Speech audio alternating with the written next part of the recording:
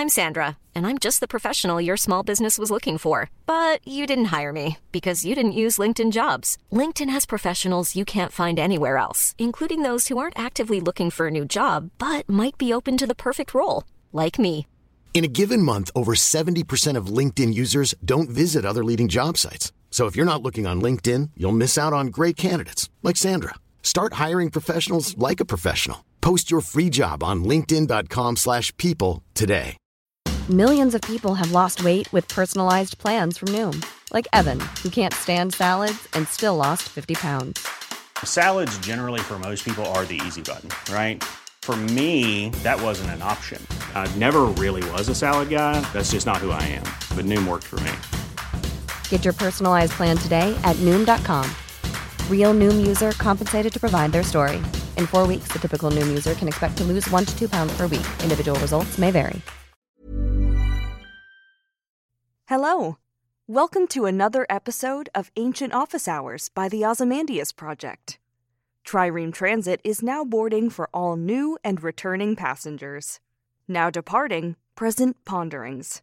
Next stop is Ancient Office Hours at a library lost in the sands of time. Hey everyone, and welcome to this week's special release episode featuring the lovely Maya Dean, author of the newly released Wrath Goddess Sing.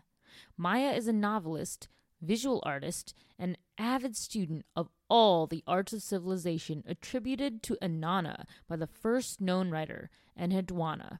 She is a graduate of the Rutgers-Camden MFA in Creative Writing and is currently a professor at the New Jersey Institute of Technology.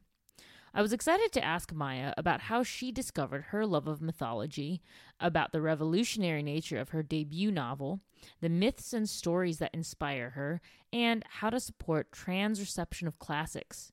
I hope you enjoy this episode, and if you like what you hear, please give us a 5-star rating and review us on Apple or Spotify. You can also subscribe to our Patreon, as this will allow us to reach more people and make more exciting ancient world content. Enjoy!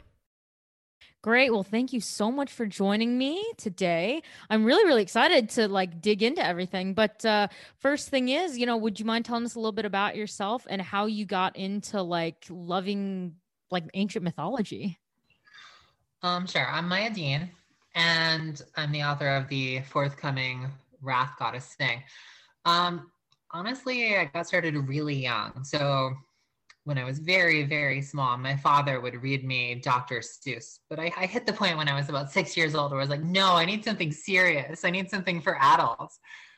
And he took me at my word, which is insane, but he's a linguist. So the Iliad became my bedtime reading at the age of 6. He didn't skip any lines either. So it was like, a spear enters through so-and-so's kidney. It's like, okay. Naturally, I loved it. Of course. Solid. I was amazed. I was like, wow, cool. Athena, relatable. So relatable. Then I was like, Achilles constantly has to be kept out of trouble by Athena. Okay, Achilles is interesting. And then, of course, I became obsessed with Diomedes, like you do. And with Odysseus, because Athena likes him. So that's a good recommendation, right? Exactly. And that was where I got started. I mean, I would say it's also one of those things where the more you look, especially at the text, and the less you're getting things secondhand from Edith Hamilton and so on, the weirder it gets and the more internally inconsistent. I've managed to catch some flack from people who maybe don't understand, for instance, that Iliad Agamemnon didn't kill his daughter. It would be kind of messed up for him to be like, would you like to marry Iphianassa? If he had killed her 10 years before, that would be real weird. That's more of an Athenian drama thing. And so, yeah, just the more I looked into everything, the more I was like, this doesn't add up, and that's great. There is no single version of these stories. There's just a strange shifting constellation of canon. Nice. Yeah, start them when they're young. I don't know if I was that young. No, I definitely wasn't 6, but I mean, my head was all up in the clouds too. So I was definitely like, no, this mythology thing, it's really cool. But I think, well, I mean, I grew up with Harry Potter and other stuff. So I kind of just listened to what was read to me. But yeah, no. I love how everyone has their like awakening and they're like, wait, and then you like discovered all this stuff. And then, that first time that you ever hear something, you're just like simultaneously kind of horrified because you're like, wait, what? But you're also just like, but it's so cool. Oh man. Sometimes I think I'd pay for the experience of just experiencing it for the first time all over again. Just because I was so young that I don't think I appreciated it as much as I did, but that's debatable. So if you got started really young though, did you ever consider maybe wanting to major in classics, or when you were growing up, was that just like not something that was talked about? And so you just like didn't know it was, a thing you could go to school for? So I took the opportunity when I was young to try to learn Latin and then to try to learn Greek in college. And, I got to the point where I can pronounce the words. My vocabulary isn't completely hopeless. I can sort of parse things out if you give me time. But like, I don't know, an actual career in classics is a very particular thing. And I was never really in the position to do that. That's too bad. I mean, I know so many people who, also, and they were like, oh, that seems cool. But yeah, I need to go to school, and do something that will allow me to come out of school with a decent job is kind of, Yeah, pretty much. Although in this case, a decent job is a writing teacher. So I don't know. It's all relative, right? But hey, it's fun. So, I mean, did you always have a knack for writing? Like, was that kind of like something you would do when you were young, like a nice outlet? Or, were you just like, hey, I think it would be fun to try to actually go into this, professionally? When I was 8, I was like, I have a great idea. I'm going to read the Iliad. And then, of course, it was like 2 pages long and it was completely nonsensical. But maybe that was just a thing I sort of settled on because that never really left the back of my head. What did happen as I became, I guess, more aware of everything is that certain aspects of the stories really started sticking with me. I did end up going to graduate school for an MFA. So my formal training is in writing fiction, but I think it must have been the mid 2010s before I realized, I started having these sort of strange visions of this conversation between Achilles and Aphrodite, but it was very much what would they talk about if this wasn't the Achilles we were used to, if this was a completely different take on Achilles, one that answered the what is Achilles' name among the maidens riddle with a very different answer, or the same answer that's been circulating for 2,000 years, but taken seriously. Nice. Then at some point I read Statius, who's awful. And the Achilleid really upset me. I was just like, oh, okay, well, gosh, we have 2,100-year-old transphobia. Cool. That's very Roman of you. Yeah, just a little bit. Oof. Youch. And so then I had to pursue this particular book, which is good because, I don't know, there's sort of a thing in that they teach you as a cliche in writing workshops, like write what you know, and sounds like write autobiographical fiction about, I don't know, being a trans adjunct professor in the 2010s or something. But no, sometimes it means write a really seriously Bronze Age version of the life of Achilles, sort of peel away the Homer to see what the pre-collapse world that Achilles' life was set in would have been like, drawing on archaeology. For sure. I mean, that sounds really cool. And, I did want to get into, what did inspire you, to not only write about Achilles, but write from the unique, point of view, because there's you can find so many different books about Achilles, but I think it's super awesome. And it's so bold to reimagine Achilles, as a trans woman. It's just like, it blew my mind. So when I heard about the book, I was just like, what? It's not often that I come across something that I was like, I never would have heard, thought to do just because I was coming up, with a classics background. It's kind of, unfortunately, it's quite one dimensional in how were taught the source material, because they say, no, just, like, yes, you can interpret it on your own, but they're like, oh, but stay behind the contours, the bounds of like, what it is, what it's presented. And to be able to, I mean, I can't even imagine the freedom you had in just being able to be like, all right, I'm just going to do this thing. So like, what prompted you to just be like, I'm just going to take it this way? Well, one of the things that I realized was that what we consider to be the contours of the classics is a much narrower thing than what people in ancient Greece considered to be the contours of what you could do with the classics. Yeah, so I'm not the biggest fan of Athenian drama. I've read all the classics, but like, But one day Aeschylus was like, you know what? There's like a minor sort of fanfic variant where Agamemnon kind of butchers his oldest daughter. And I know that this it doesn't really fit into the Iliad. I know, because she's like alive and all, but it's such a good story. Mm-hmm. And Aeschylus just did that. And then it became canonical to the extent that if you question it, people get upset. And if you point out that she's discussed as though alive in the Iliad, well, it kind of breaks people's brains a bit. Mm-hmm. It's all this messy fandom. Aphrodite got retconned. Aphrodite Urania to Aphrodite Pandemos. She starts out as this like very Inanna style ancient Near Eastern sky goddess.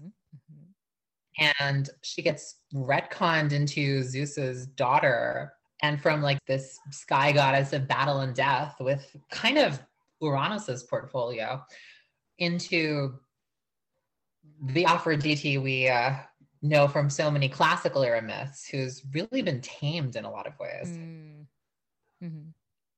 And like has a mother and doesn't arise out of like, I don't know, some sort of violent castration episode. Like there's so much that just does not add up and doesn't have to. That when I realized the sort of history of ideas of really the 18th and 19th century European, specifically Western Imperial European, construction of the Iliad as kind of this masterwork of the fount of Western literature to be really the justification for this Western civ idea they were constructing, that gave me a lot of freedom to say no. Nice. And the more I looked into it, the more I was like, oh, but also there were just all these readings that were only really suppressed in the 19th and 20th century. Like if you look at art representations of Achilles from the classical period to the 18th century, Achilles is portrayed as a woman about a fifth of the time. Louis XIV had a trans sister who commissioned this Achilles on Skyros statue for the gardens at Versailles. It's a really cool statue, but it's just, it depicts Achilles as this like armed woman, because a lot of like, that was kind of the way that artistic tradition survived. It was like, well, yeah, but it's a great excuse to draw a woman as the most powerful warrior of all time. And so people kept doing it. There must be a need. But in the 19th and 20th century, that and the tradition of having Achilles portrayed as a woman on stage were suppressed. So the more I looked at things, the more I was just like, well, I was not consulted when we decided to delete half the interpretations of Achilles. Why not do that?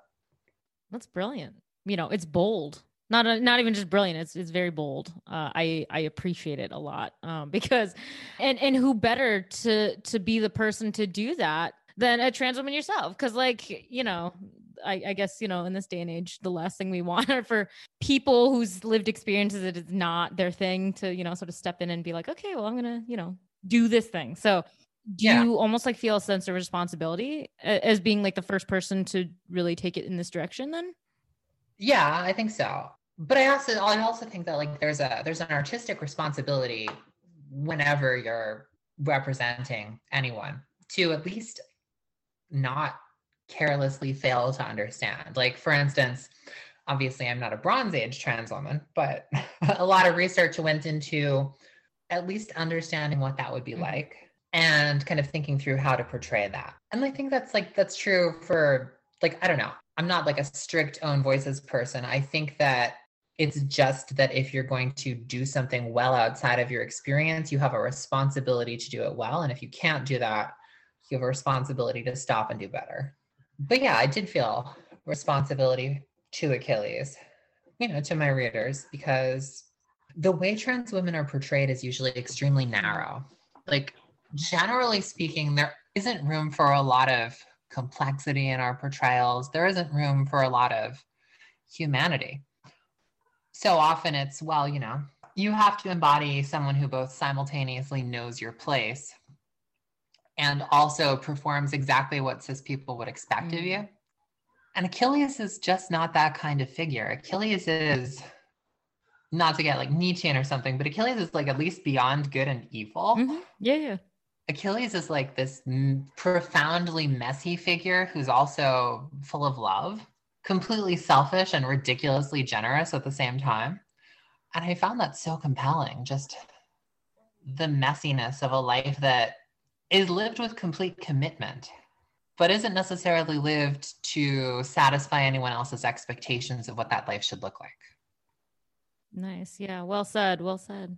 I mean, what an interesting character. I mean, I always find that either when I read the Iliad and I read Achilles, or when I see Achilles portrayed, like, yeah, that's someone's portrayal, but at the same time I always think, like, how is it possible for this one person to be simultaneously like the strongest, most powerful person in this world and yet be the most childish, just like tempestuous strumpet, like over in a corner, like, right. Oh, you took my present, you took my stuffed animal, okay, now I'm gonna like go and pout, like, and then you have like the enormous respect and beloved by the gods, and then you have the fact that it's just like, if all these people just being like, fuck him, okay, whatever, it's, yeah. But that's the fascinating thing to me also, because Achilles is, of all the characters in the Iliad, the most like the gods. Mm-hmm. It makes sense. I mean, there's that entire thread in classical Iliad criticism where they're kind of trying to come up with like a reason for the Trojan War. And one of the popular ideas is like, oh, well, Zeus had to kill all the demigods because we couldn't exist in a world full of demigods. Clearly, they just had to clean house. There were just too many demigods.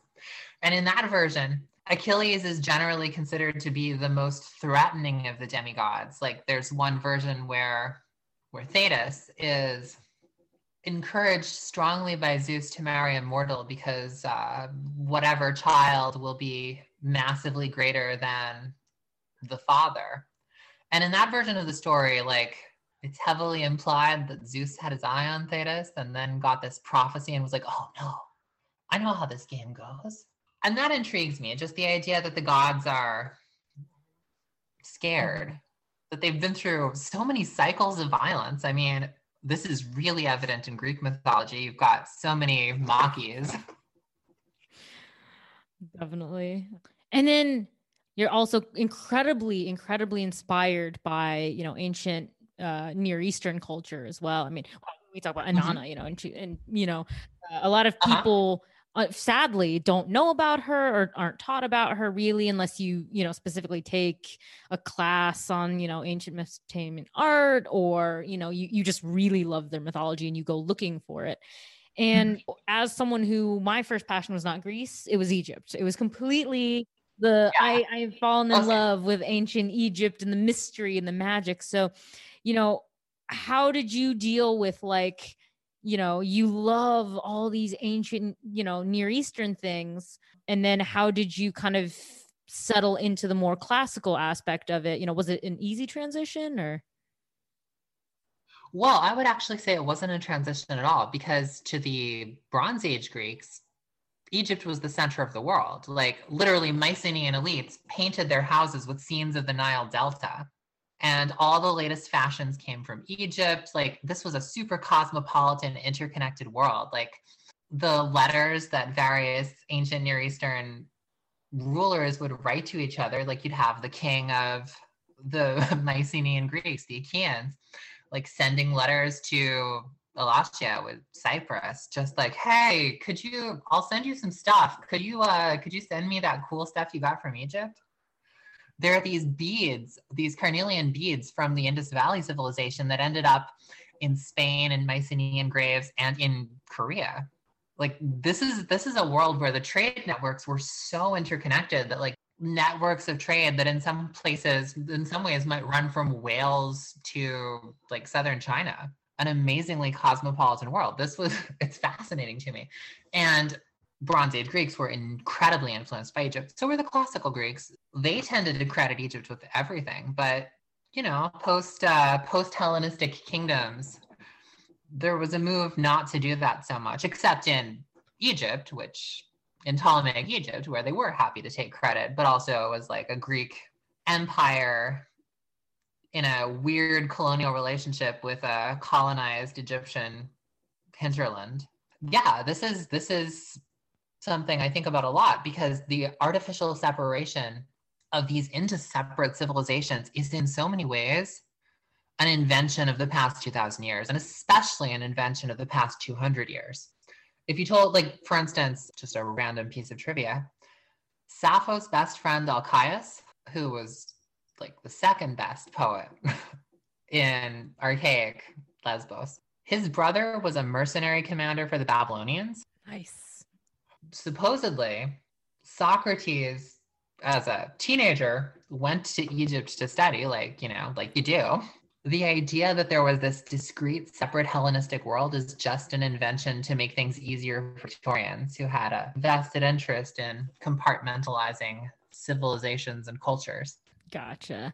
And I mean, I guess the reason I sort of pivoted, I know it's not the most logical, but that's, I guess, how my brain works. But the reason I kind of wanted to ask about that is because, you know, it does, I promise, go full circle to kind of the discussion about the Greek gods that we had. But, you know, looking at the separation between the cultures that we have artificially built, but, you know, acknowledging how different these are, what is your interpretation of the differences between the gods? I mean, because it seems like while the Greek ones were very human-like in their qualities, it seems like, you know, Inanna and all the Egyptian gods, you know, they're kind of just, no part of them can be like humans because they're so on their own level, you know. And do you see these Mesopotamian gods as kind of not being really on that sort of humanistic level?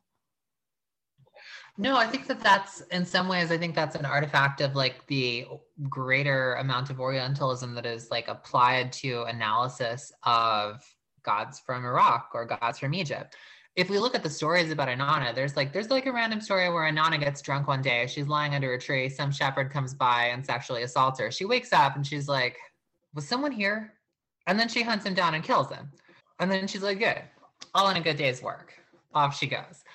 Which doesn't necessarily, to me, feel as much like a cosmic principle as like a pretty narrative of experience. Or you've got like, simultaneously, you've got these incredibly like deep ideas about time and stuff like that originated in Egypt. Like the Platonic forms are clearly cribbed from this late period conception of eternity as like the completed life or something like that, which is kind of like it's difficult to describe, but it's like a photon's eye view of reality, where like everywhere the photon goes and its entire experience through the light cone becomes like a single eternal moment. Mm-hmm. And yet at the same time, like the gods who are used to express these concepts, there are also stories about them getting massively drunk and deciding to just murder everyone. And then all of a sudden another god is like, but actually, what if you try having this beer? This beer will settle you down. See, it's red, so you want blood. Drink the red beer. Oh, that's much better. Okay. I guess I won't destroy humanity. Like there's one story where the underworld has to be created because Ra got mad one day and asked the Eye of Ra if she would just kill everyone, and then thought better of it and got her really drunk. But a third of everyone was killed at that point. So the underworld has to be created to give the dead people a place to live. Like that's a weirdly human level story. And yet at the same time, you've got these amazingly detailed, like state-sponsored technologies of the afterlife that just become incredibly elaborate and complex and really, really carefully thought out. So I think there's not really a tension between that sort of human level view. I mean, the Greeks did it too. They had abstract conceptions of like the gods as being these higher forces of nature that kind of existed alongside these very human, messy gods. I kind of think we don't actually have to choose. We can sort of view things on all those levels at once.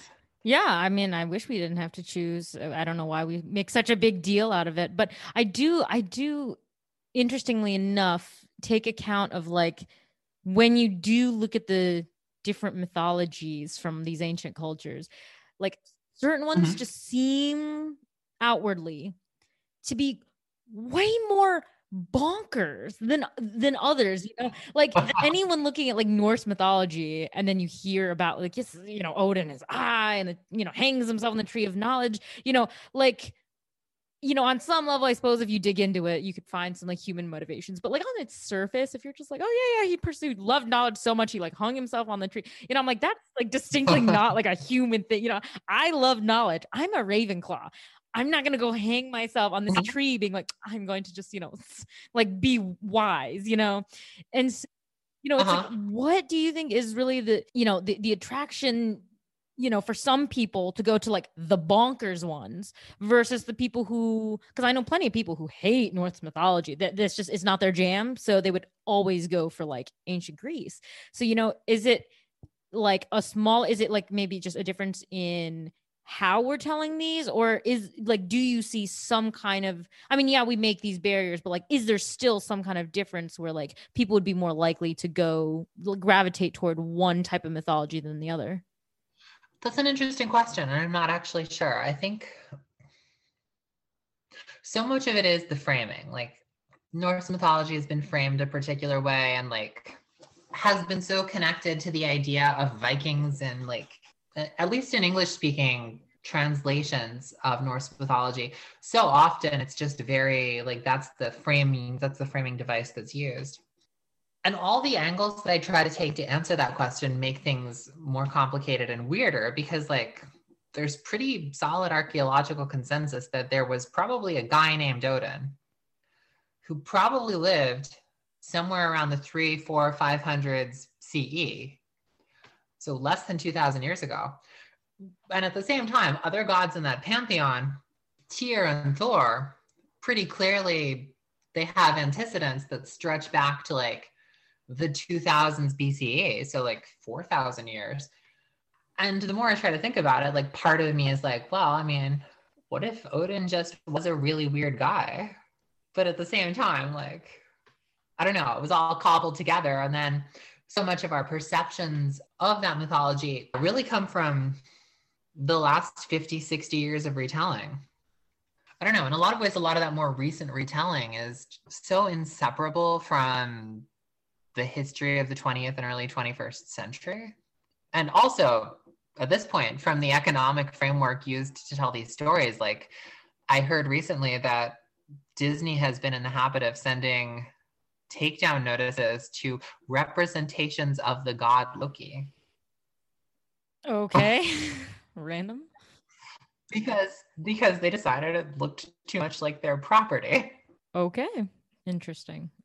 Yeah. No, I mean, I guess, you know, that just that sort of, that's something that it's an idea that rolls around in my head a lot, I think, just coming from the classics community. You know, I obviously have friends both in classics and in Egyptology who, you know, some people are like, oh, I'm all for the Egyptian stuff because, you know, we got these anthropomorphic gods. And then, you know, you have these god statuettes, you know, these votive statues, but also just like when you hear them described, a lot of them are kind of like these gender bendery, you know, they've got animals, they've got gender bending, they've got all these things that, you know, you can kind of just like put on them and you're like, yeah, that makes them cool and blah, blah, blah, blah, blah.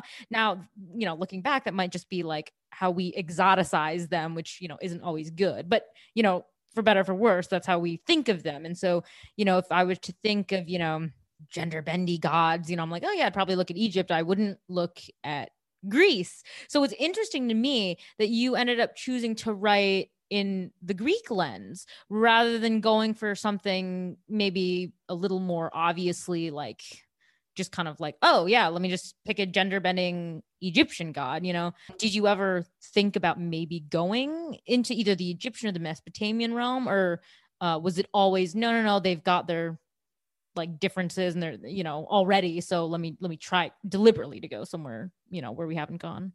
Well, one of the things that I was thinking about as I was writing Wrath Goddess Sing was the Interpretatio Graeca, the Greek synthesis, where they sort of were like, well, as far as we can tell, Zeus and Canaanite Baal and Amun kind of do the same things. What if they're just the same person? Honestly, they're probably the same person.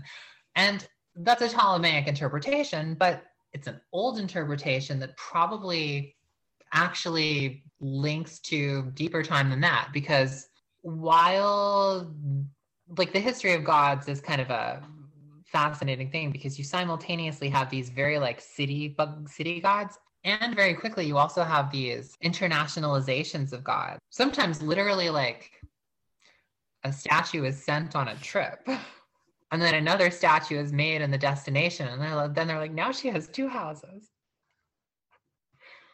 So that's something I was thinking about a lot, because Hera and Hathor not only were syncretized heavily, but they have a lot in common in their portfolio and in their mythological role.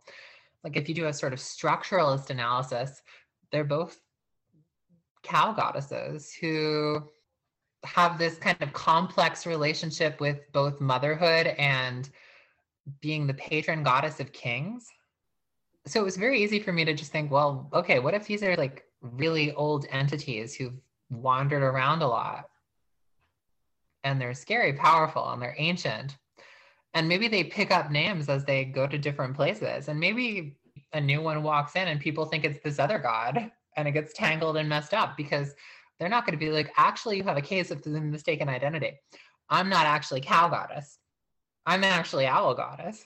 So when I started thinking about it like that, there was just so much room for strangeness, for the mythologies to talk to each other, which I would argue is their natural state. Like mythologies usually do talk to each other, and trying to neatly separate them is maybe something we shouldn't have done. I love that, because now I think I've found like a third way that it's kind of revolutionary in, you know, in what you've done with it, because maybe it's because I'm coming right out of a very heavy, like, you know, modern political grad program where I'm thinking about, you know, all of that stuff. But, you know, it's so interesting because in how we've separated things and like artificially put barriers, and we don't want to admit things talk to each other.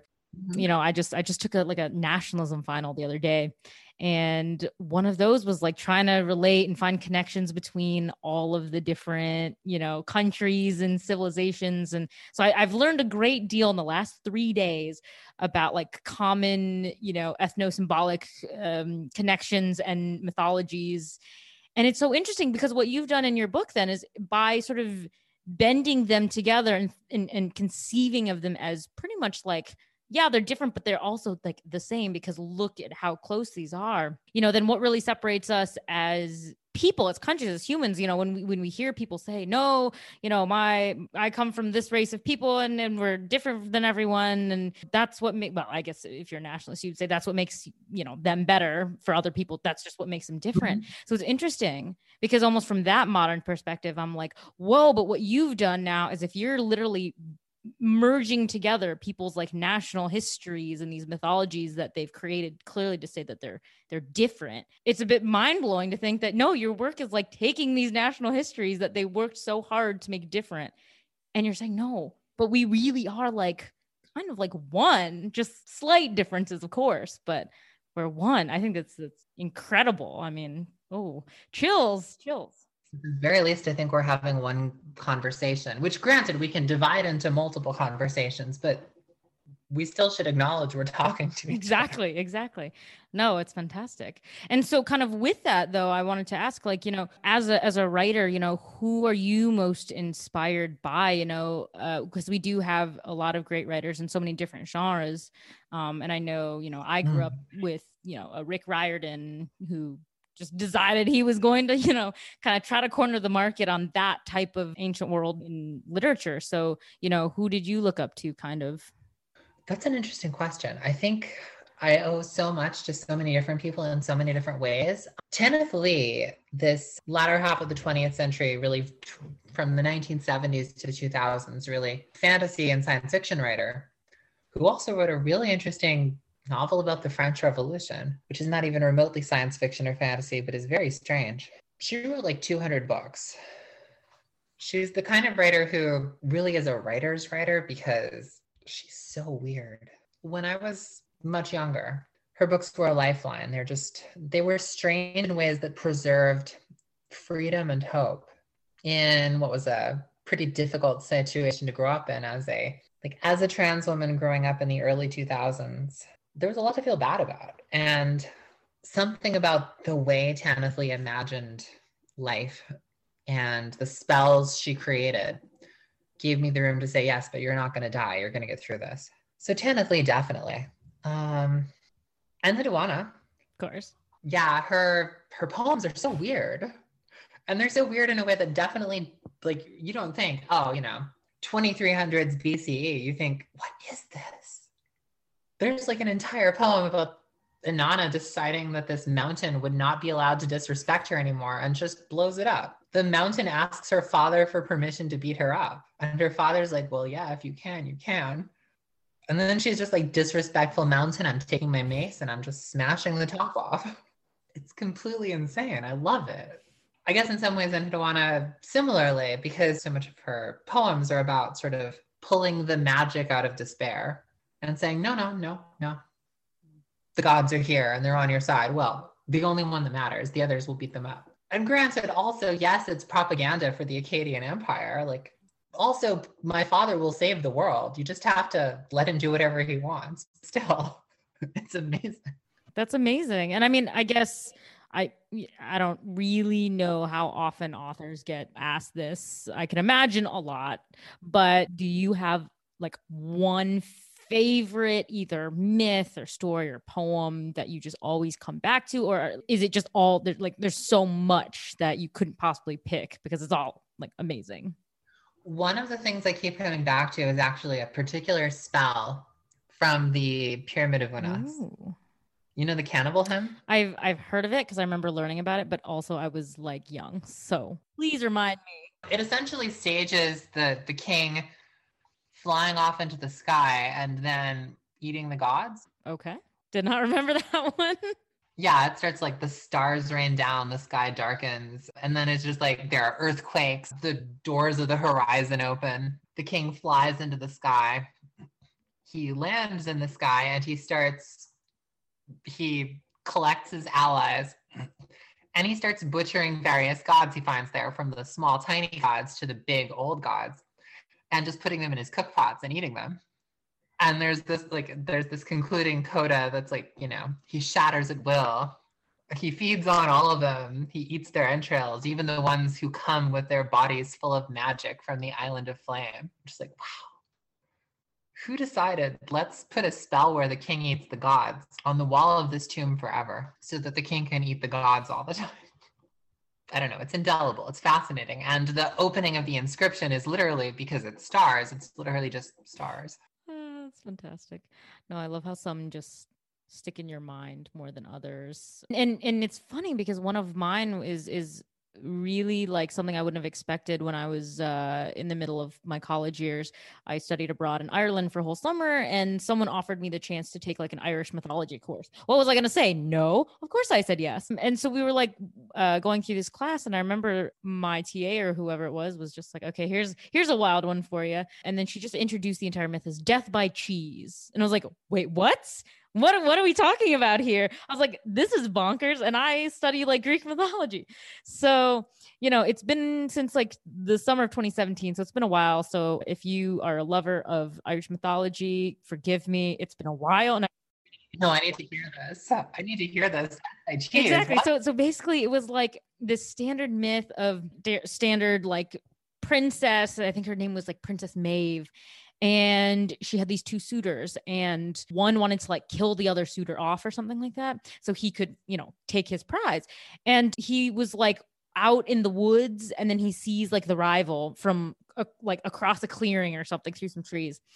and he doesn't have any weapons on him because he was like eating a picnic in a forest randomly, but he has a slingshot and there's no rocks for any, apparent reason. But what he takes is some of his picnic. So he takes like a thing of cheese, puts it in the slingshot and like slings it at the rival. It hits him like perfectly somehow in the temple and he's dead. He's dead. Oh my God. So I was like, yes, what is this myth? Death by cheese. So I wrote like an entire essay that summer about death by cheese. And I think I called the essay. That's amazing. That's amazing. Okay, I have a couple more that just that dislodged in my brain. Yes. Oh my God. In the Greek Alexander romance, which is wild, one of my favorite passages is the one where Alexander decides to impersonate his own herald and crash a party in Persepolis. So he dresses himself up as his own ambassador. He starts drinking. He's introduced briefly to Darius. He starts drinking. There are these really fancy goblets, and every time he finishes a goblet, he just stuffs it in his robe. Finally, someone comes to Darius and is like, this guy is stealing your fancy goblets. And Darius is like, what's up with that, Mr. Macedonian ambassador? And Alexander looks at him and says, wait, these aren't party favors?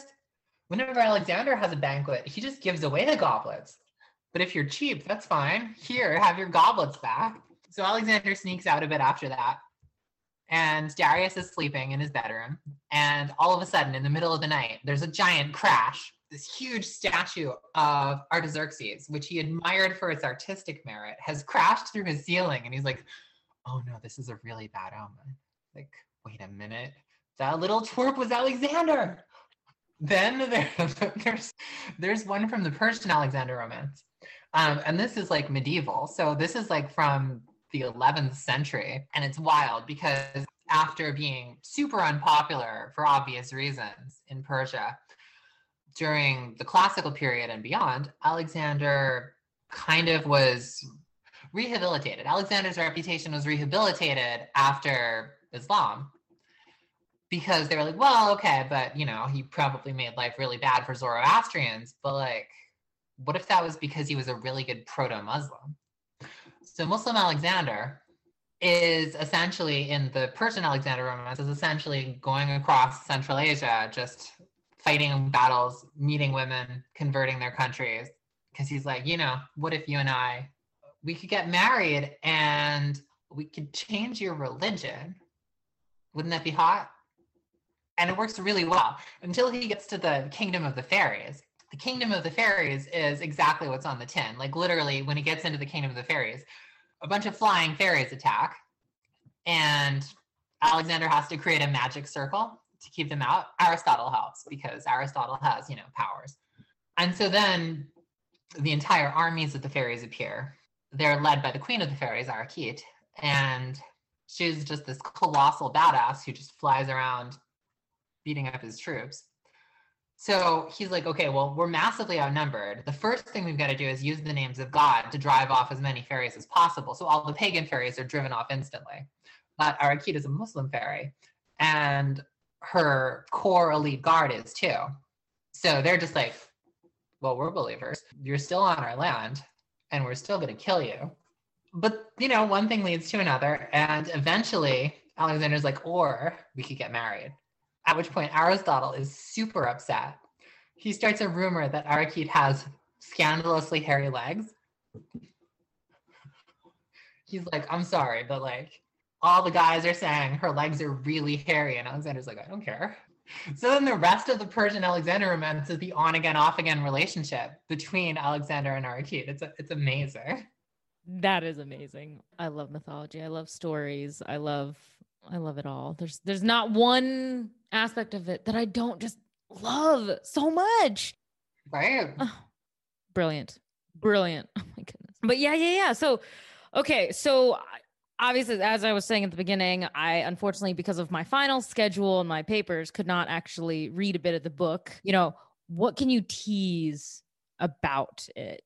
We've just been talking about great stories now. So what can you tease about your own story that you have lovingly crafted? One thing I can say is don't underestimate Helen. Don't think you know who she is. And definitely don't don't have this image in your mind that she's like delicate flower of idealized elite womanhood. Helen, as she has existed for the past 400 years or so, is extremely coded around lack of complicity and blamelessness by people who maybe have a vested interest in portraying her in a particular way. The classical Greeks had a different view of Helen and had for some time. Supposedly, the reason Homer went blind is because Helen didn't like the way he wrote her and wanted a more flattering reading. There was another poet who was blinded after writing a satire of Helen, at which point he proceeded to write an entire story basically saying, oh, Helen was in Egypt the whole time. They were fighting over a projection of Helen. The real Helen was just chilling in the Delta, sipping drinks because, you know, that's what she did. But Helen is in the Iliad is such a fascinating figure because the first time we see her, she's wondering, where are my brothers? Shouldn't they be here? Why aren't they on the battlefield? Did they just not care? And then the narrator's like, dear reader, her brothers had died years before.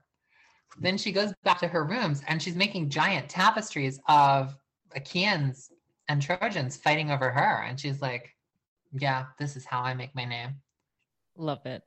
And that's weird. So my Helen is what you would expect if you had no expectations about Helen, but you did know that she might be sneaking up behind you with glowing golden eyes, grinning a little. The other thing I can tease is dolphins. Never trust dolphins. Yes. Never trust a dolphin. So one of the things that happens, this is a spoiler, fairly early on, a certain Egyptian princess is like, I'm really into philology, she says. And I'm told dolphins communicate through squeaks and trills. So I really want to find a good translator so I can talk to some dolphins. And her friends say, what? You can't talk to dolphins? And she says, or maybe all the Achaeans around here are just bad at linguistics. Maybe I can talk to dolphins. But who knows what'll happen when you talk to dolphins? What will they say? What kind of messed up things do dolphins talk about? Science has given us some clues. Dolphins do name other dolphins in like secret conversations. And then months later, the dolphins who had that secret conversations will commit murder. They will kill that dolphin they were plotting about behind their back. So dolphins do premeditated murder. Maybe we don't want to talk to them. Or, swim with them because in modern days, we like to swim with dolphins, or we have this idea that they would be fun to swim with. I think, we've all heard like, well, if you get stranded or shipwrecked in the middle of the ocean, just look for the fun dolphins and they'll be nice. They'll like take you to shore. Dun, dun. They might, but it's very possible the reason they take you to shore is because they're like, you know what? You owe me. You owe me a favor. And I have to admit, over there has been really getting on my nerves. Maybe I can get this hairless biped to kill my enemies for me. I'm just saying, dolphins have ulterior motives. Okay. Well, if you want to know exactly what's going on with the dolphins, you should read the book. That's my only advice for you guys listening out there. Read the book if you want to know what happens. From a different artistic perspective, are there any particular representations of either specific characters like Helen or just mythology in general that you have particularly enjoyed when sort of brought to life in maybe a digital medium, like, a movie, TV show, video game, that you think are particularly well done? Or, can we be doing a lot better? Because I as much as I love the Brad Pitt Troy, it is so wrong that I end up wanting to, rip off my shoes and throw them at the screen. Oh my gosh. Brad Pitt's Troy. There's been an interesting string of animated mythology representations in the last few years. Blood of Zeus is terrible, but I was glad it existed because maybe we'll see more. Brad Pitt's Troy was so bad. I'm particularly annoyed with Brad Pitt's Troy actually for convincing a generation that Achilles and Patroclus couldn't possibly be cousins because they used the cousin relationship as like a big flashing no homo when in fact ancient Greeks just didn't have a cousin taboo. Yeah. Like they're cousins in some versions of the story multiple ways. there's actually like Achilles is, in some versions of the story, Achilles is Patroclus's uncle. But like through some weird, complex Achilles' sister is much older kind of way. Usually Achilles doesn't have a sister, but sometimes. And simultaneously first cousins once removed with Patroclus being older. So like it's a complete mess. But alas, Troy poisoned the well by no homoing their cousin relationship. What do I really like? Did popularize the and they were roommates joke. Oh, right. Which launched 1,000 subreddits. Yes. I'll just shout out to Sappho and her friend. I love that account so much. Assassin's Creed attempts so much, and some of it is so cool. Like the most amazing way to experience worlds really plausibly reconstructed. Like love the classical Greece and Odyssey, love the Ptolemaic Egypt and Origins. And the takes on the mythology are fascinating until you run into the frame narrative. And then you're like, oh, right. This is also half-baked science fiction. But some of it is so cool. I think probably the most interesting thing about like that I ran into in an Assassin's Creed game was the levels in Origins where you go to Thebes, modern Luxor, and then you can find your way into various tombs and you end up in related afterlives. Like you go into Akhenaten's tomb, which was definitely when he was alive was pronounced like Akhenyati. But you go into Akhenaten's tomb and suddenly you're in this Atenist utopia. And that's really cool. Mm-hmm. I did love the perpetual sun, the way that the entire world was just like dominated by the sun ball. Right. Oh my God. I really liked the ridiculous Ramesses the second one, the Hebsed, because it's just like this, I guess, giant, like Kadesh doesn't look like that, but still. It's not a realistic representation of Syria, but it is a realistic representation of the poem Ozymandias. Yeah, exactly. It is. I mean, all their afterlife realms are so interesting. I mean, I think my favorite though was portrayal of Tut as this like giant, muscly, badass dude, and I'm like, oh, right, they had to do that because if they portrayed him as like this like 13-year-old club-footed kid, it immediately takes away any kind of like boss, you know. I know, right? Oh my gosh. Oh, I actually really like the Field of Reeds level. I think that's the Nefnata one. I did too. It was gorgeous. Ugh. And the visuals too. Really It's just so gorgeous visually to look at. And you're like, why isn't it real? Why can't I go there? I know. I'm gonna go to the Field of Reeds. That would be such a fun field trip, wouldn't it? Like what would a field trip to the Field of Reeds look like? I'm imagining like a magic treehouse type of thing. I don't know about you, but I grew up like with the magic treehouse books, just being like, oh, wait, and they got in a treehouse and legitimately just like ended up in the past. I would have to bring suitable offerings, which I would put way too much thought into. You don't want to be rude. I'm like, yeah, I don't even know what I would bring. Like, would you bring your cell phone? Like, you could take pictures, but then you couldn't charge it. You can't charge it. You can't get a reception, and you might get weird looks from the gods. Also, there's so much water. Like, they're all pulling around on boats in the Field of Reeds. What if you accidentally drop your phone in the water?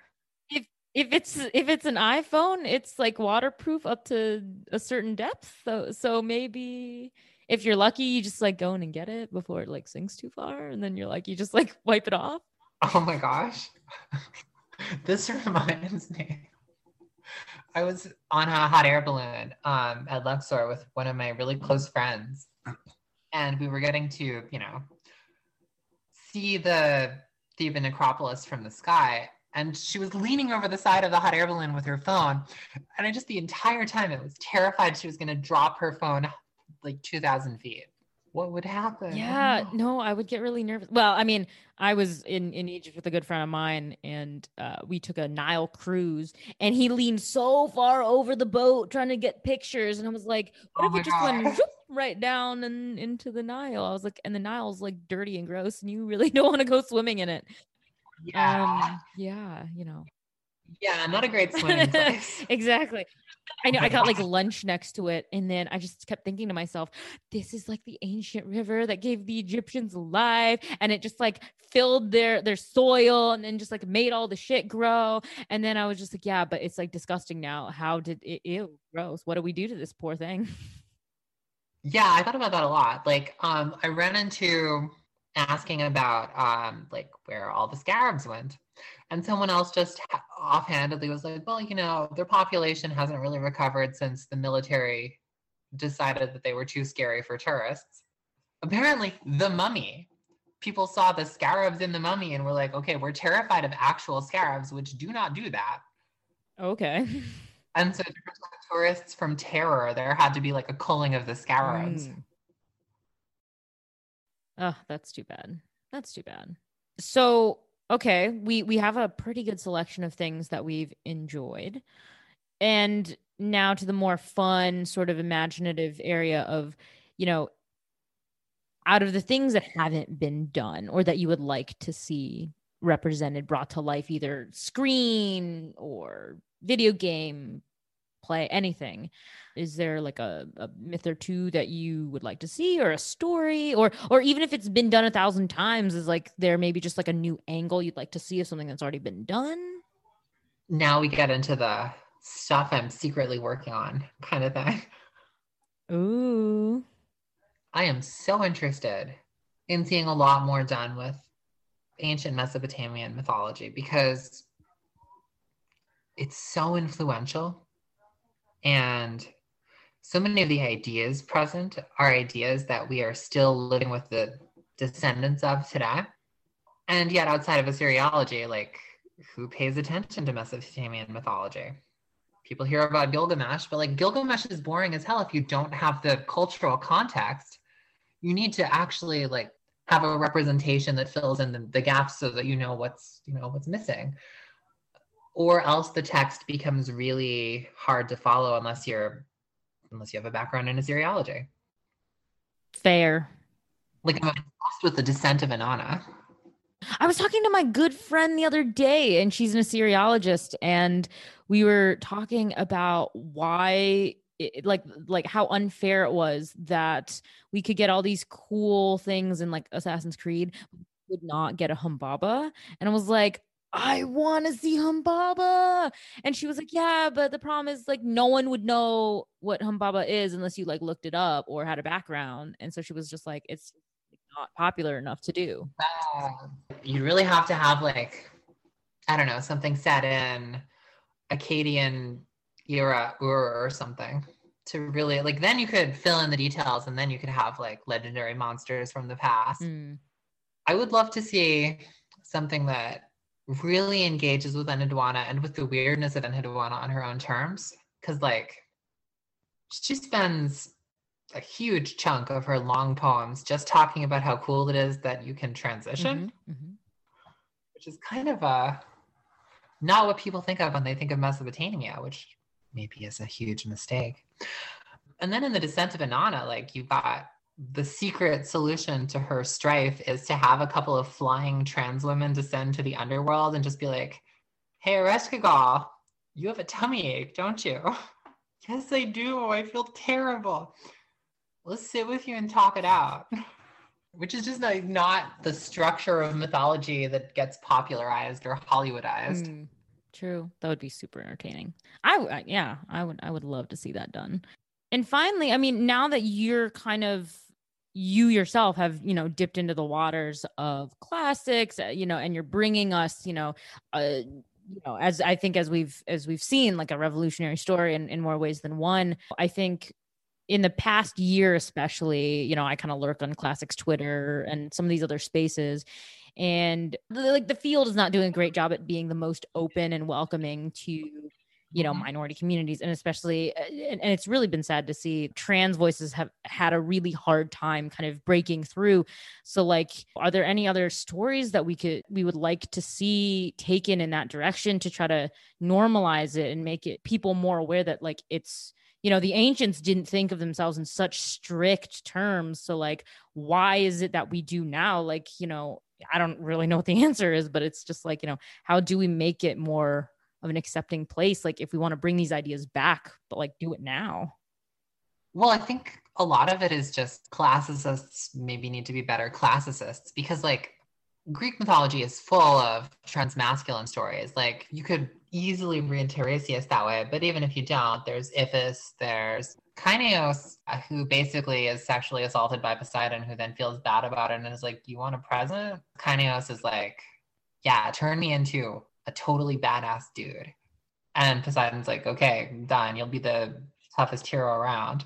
There's a ton of transmasculine stories like that. Transfeminine stories are less prevalent and also more buried. Like the Salmakis Hermaphroditos story, it's very easily, there are so many trans readings available there. The one I'm personally partial to is, why won't people call me Salmakis?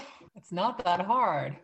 Then there's the famous, the name of the Cretan hunter who stumbles upon Artemis and then is like, oops, sorry, my bad, I'm leaving. And Artemis is like, wait, hold on.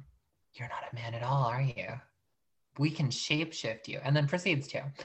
But like, there's a lot of pretty trans mythology. It just sort of, most people don't run into it because mythology is a big place. And if you're not looking for it, or if you'd prefer to have this image of like this pure Hellenistic culture that has no room for modern weaknesses or whatever, you've committed yourself to an ahistorical point of view and you're not really looking at the texts anymore. But yeah, I think that as long as people actually look at the texts, there's so much there. Yeah. I'm always interested to know, how can we do better as a community? What can we do to get our shit together to become a more, welcoming and open place? Because it's curiosity, I think curiosity is key. Like, it's so easy to bring fear, and then it's so easy to use fear to justify maintaining power dynamics that let you have the power to destroy whatever makes you feel afraid. But curiosity is a wonderful antidote to that. There are mythology stories that have been suppressed. What? That's so cool. Yeah, just fanning the curiosity is actually probably the biggest thing, because none of us are born knowing the answers to everything, as much as we may feel like we need to have known the answers to everything. And I think just asking questions from a place of not fear, without any particular commitment to preserving a power dynamic. Mm-hmm. Yeah.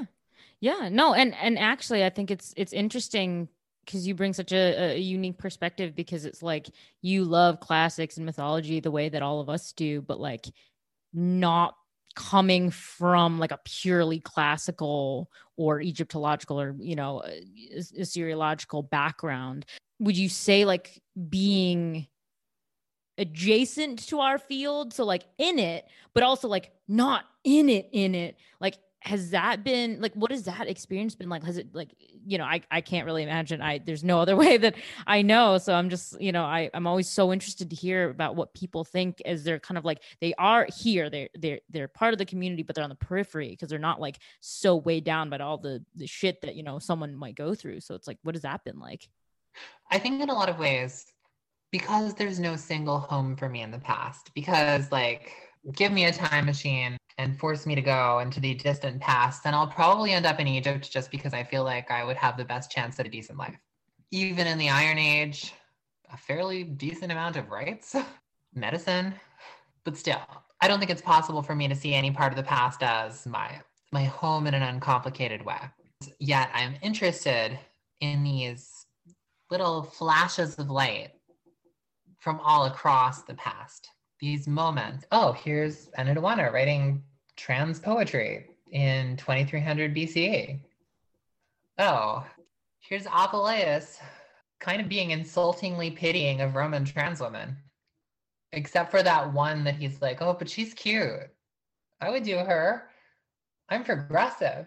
And it's like, there's just this like, just these glimmers of lives and of times and of places and of people that just draw me. And I think it makes my relationship to a bunch of different archaeological and textual disciplines very much one of questioning, but also so much interesting work is being done. Like, for instance, a huge thing that informed Wrath Goddess Sing was the incredibly generous tendency of a lot of women in archaeology to blog. There was someone who was doing interesting work in Hittite and Mycenaean women's pay scales. And one of the points she made was there's not a lot of evidence of unequal pay in Mycenaean society. Okay, cool.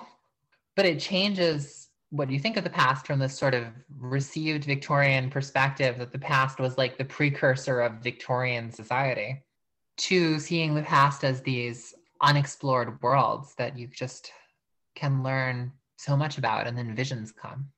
I have enormous respect for the people doing so much work in all of these fields. Like recently I found myself reading this entire thesis about Sobekneferu. Ooh. What a great queen she was. She was super chill. Right. Right. And so mysterious, because like you can tell like she was a huge deal in her own time, heavily suppressed. Like, I don't know, it's I'm just so fascinated. As a fiction writer also, I can't help but think about what kinds of things fit into the spaces that we don't know. Mm-hmm. There's so much of a need to treat Hatshepsut as a prototype for all elite women in power, instead of as an extremely weird person who's an extremely strange example. Mm-hmm. And so I really don't think you can, like, you have to take someone like Sobekneferu and put her alongside someone like Hatshepsut to be like, oh yeah, 400 years are separating these people. They're in totally different worlds, reacting to totally different environments in totally different ways. There's no like trans-historical essence that you can just slather on them both. But maybe by holding them up together, you can see how different they are. Yeah, for sure. And I love both of those women. So I don't know, meandering answer, I know. No, I think it's fun. I mean, I think it's great. There is no right answer, luckily. I enjoy hearing, everyone's different like personal experience, interacting with the field. So, and I'm just endlessly curious by what inspires people to, produce original work, because, it's so hard to produce original work. I think it's all awesome.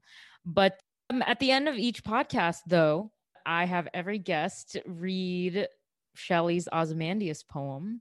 And after everything we've gone through, I'm very excited to hear what your thoughts are on this poem. So yeah, if you could just read it, and then, what do you think of this poem, Cool.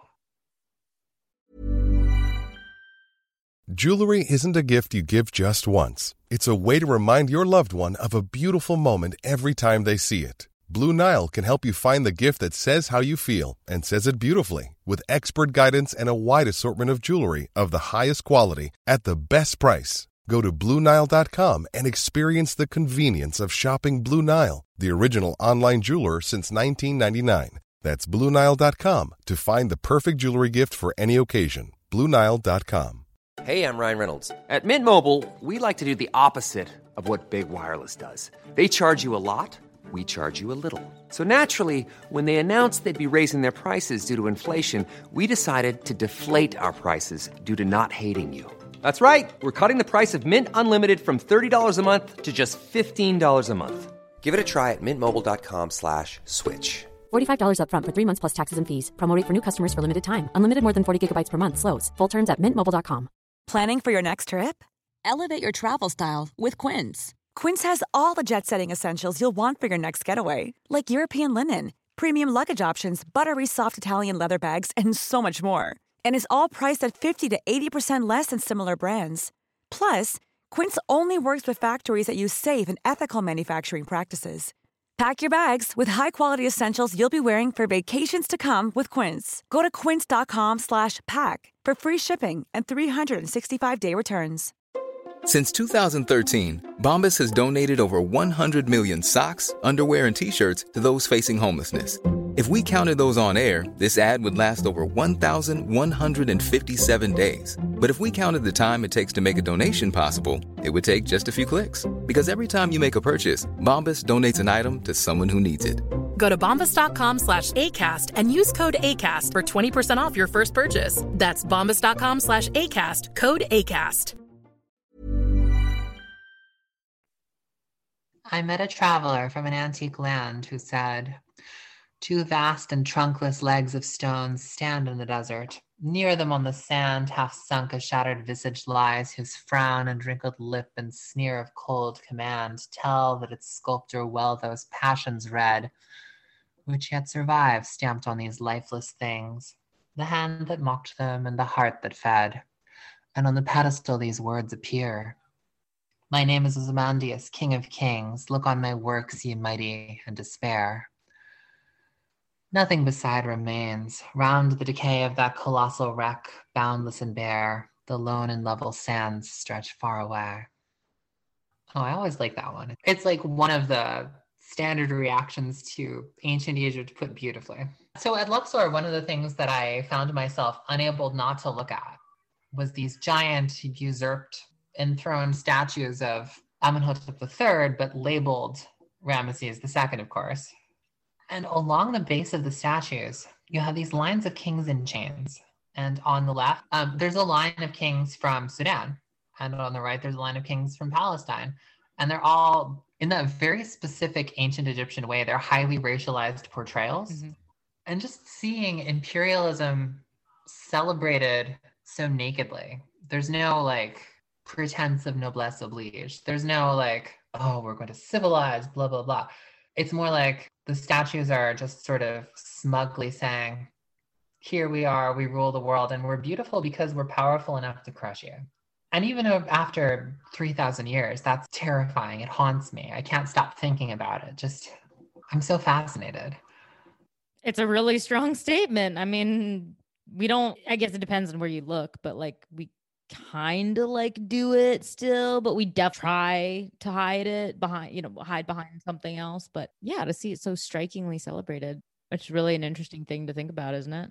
Yeah, it's incredibly haunting to just see like that power over others. I look at like statue heads of Amenhotep III in particular, and I'm just so fascinated because there's the intention to be portrayed as someone who literally cannot suffer, as someone who is just effortlessly beautiful and beyond everything. And this is someone who, by all accounts, had chronic pain so severe that like that was when Egypt started growing its own opium. History, man. It's wild, and the people reporting it oftentimes are more wild than the history they're reporting. Oh, yeah. Ancient mass media just tell a random wild story and hope someone picks up on it. I mean, but that's like Herodotus, right? Just everyone's like favorite crazy uncle. Just oh my gosh, I feel like Herodotus gets a bad rap. Like, I feel like the course of my life has been seeing so many things that Herodotus was slammed for as ridiculous start to be taken more seriously. Like, he's like, no, the most impressive thing in Egypt isn't the pyramids, it's the labyrinth at Hawara. And like, maybe he wasn't wrong. Just because New Kingdom sites were heavily cannibalized by the Ptolemies, the Middle Kingdom sites, doesn't mean that they weren't super impressive. Or just like random things he talks about when he's like talking about stuff that happens in Canaan. He's like, oh yeah, Scythians. And then it's like, archaeologically, probably true, but there was a Scythian presence at Ascalon at this particular point in time. Herodotus checks out again. And so that's the weird thing to me. Like, Herodotus goes out of his way to say, now, I didn't see this personally. I heard this secondhand. Here's what I know. Here's what I could confirm. And he's constantly caveating. And yet he has this reputation as being like the father of lies. But I feel like that's not fair. No, I think he does get a bad rap. I mean, you hold him up to someone like Thucydides, and then people are like, okay, well, clearly one's a historian, one is like the crazy uncle who just, tells these big windies, these big tales, but history is not always kind to people. True. I think we've seen. But very true. Oh my God. So I guess the way I see Ozymandias also, in addition to like just a huge naked display of like freaking imperialism, is also a political statement by Shelley himself, right? Uh-huh. It's like a political statement on the fleeting nature, the ephemeral nature of like political power, the fact that you could be amazingly powerful and then realistically, and he thought his civilization would be around forever, and like 1,000 years later he's like buried under sand, and you're like, oh, how terrible. But like so valid. And the only reason we know about his civilization is because of, modern day archaeologists who've dug it up, but also the people who like actually built his empire for him. Like, you know, we wouldn't know he was a king unless the artisan, he literally was like, yo, make my statue. Make me high. Exactly. Like, and make me the, you know, conqueror of the world, you know, make me look like the supreme conqueror of everyone. And so the last question I really love asking people is, if you think about Ozymandias in that sort of political way, do we have like a modern Ozymandias right now? Like, is there something that we think is like the most amazing, wonderful, just best thing ever that realistically, usually I would say in like 1,000 years, but like, let's be honest, global warming might just kill us all in 200 years. So I'm going to be a little less generous, but like, yeah, in, you know, 200 years, you know, is there something we're going to look at and be like, what were we thinking? Because like, why? Well, the obvious easy answer would be like our fossil fuel infrastructure. I think this current age of billionaires is going to leave an absurd number of artifacts that if there are humans in 1,000 years, they'll just be looking at them and they'll just be like, who was this Bezos? Was Bezos some kind of god? And if so, what did people ask him for? Apparently everything. Did he deliver? Well, no, obviously he destroyed the world. What's a Musk? What was Twitter? What was Twitter? We have lots of pictures of the Musk, but we don't know what it did. I guess that would be the easy answer. I mean, it's valid though. I mean, how funny would it be though if like in 1,000 years, all someone dug up of Bezos and Musk was like their penis-shaped spaceship, you know, and then they were like, oh, were we worshiping like sending penises up into space? Like, what is this? I feel like it's going to be, archaeologists are going to be looking at a ton of memes and they're just going to be like, well, if you can decipher the memes, you'll understand. Oh man. Yes, but what does this meme mean? Well, as it happens, we do have ancient textbooks in meme studies, which incidentally, there are some good textbooks for meme studies. Nice. Yeah, I don't know. I feel like our Ozymandiases will be most visible if we just think about the physical geography and not the internet. Yeah. Then I guess cars are going to really confuse people. They're going to see so many cars. Just be like, what are these strange rusted out hulks? Who were they for? Were they votive? A car is a votive offering. I love it. I love it. Yeah, an expensive votive offering to the god of fire. That's great though. I mean, because we do find carriages and chariots in the ancient world. So cars are our like votive offerings. So like, but don't people need to be buried like near their Maserati? Because otherwise, if you just like find one randomly on the street, you're like, well, was this an offering for like safe passage? Do you get passage to the underworld in your Maserati if you're buried with it? Versus like you're buried with like near a Jetta or something? I hope so. Yeah, I think they're just gonna be like these strange cariform coffins. Clearly were intended to burst into flames, thus immolating the body inside, but for some reason, mostly they didn't actually complete using their funerary cars. So most of them did not, in fact, even inter themselves in their car, much less set it on fire. Very weird. We don't understand their religion yet. We're going to have to look at more Elon Musk things. Oh, dear Lord. Okay, well, God's help the people who have to eventually sift through that situation. I'm so glad that will not be me. They'll dig up this interview and they'll just be like, you're laughing at us. Exactly. Like, oh yeah, we could be laughing at someone's actual serious disciplinary study. Oops, maybe I shouldn't laugh. Yeah. That's okay. I'll laugh anyway. And quickly before we go, you know, where can people find you? So I can be found on Twitter and Instagram at Maya Dean Writer. My website is mayadean.com, and Wrath Gotta Sing anywhere books are sold. Great. Oh, I'm so excited to read it this summer in between thesis writing. Oh, I highly recommend. Oh, I'm so excited. I'm so stoked. And I'm so stoked I was able to get to speak with you today. I mean, thank you so much for joining me. Like, it's been such a pleasure. Oh, absolutely. It's been a great time. Okay. I'm very excited. And, you know, congratulations again on the book. You know, I hope people enjoy it. Me too. Oh, thank you so much. And congratulations on almost being done with grad school. Oh, thank you. Oh, gosh. Fingers very crossed. Yeah, great things on the horizon for both of us, I really think. I feel like, escaping grad school is so much more like, yeah, books get published all the time, but like grad school is its own special hell. In a way, but hey, come on. Not everyone gets to be an author. Like, that's a pretty big step. Well, thank you. Trireme Transit is now departing ancient office hours. Next stop is Present Ponderings.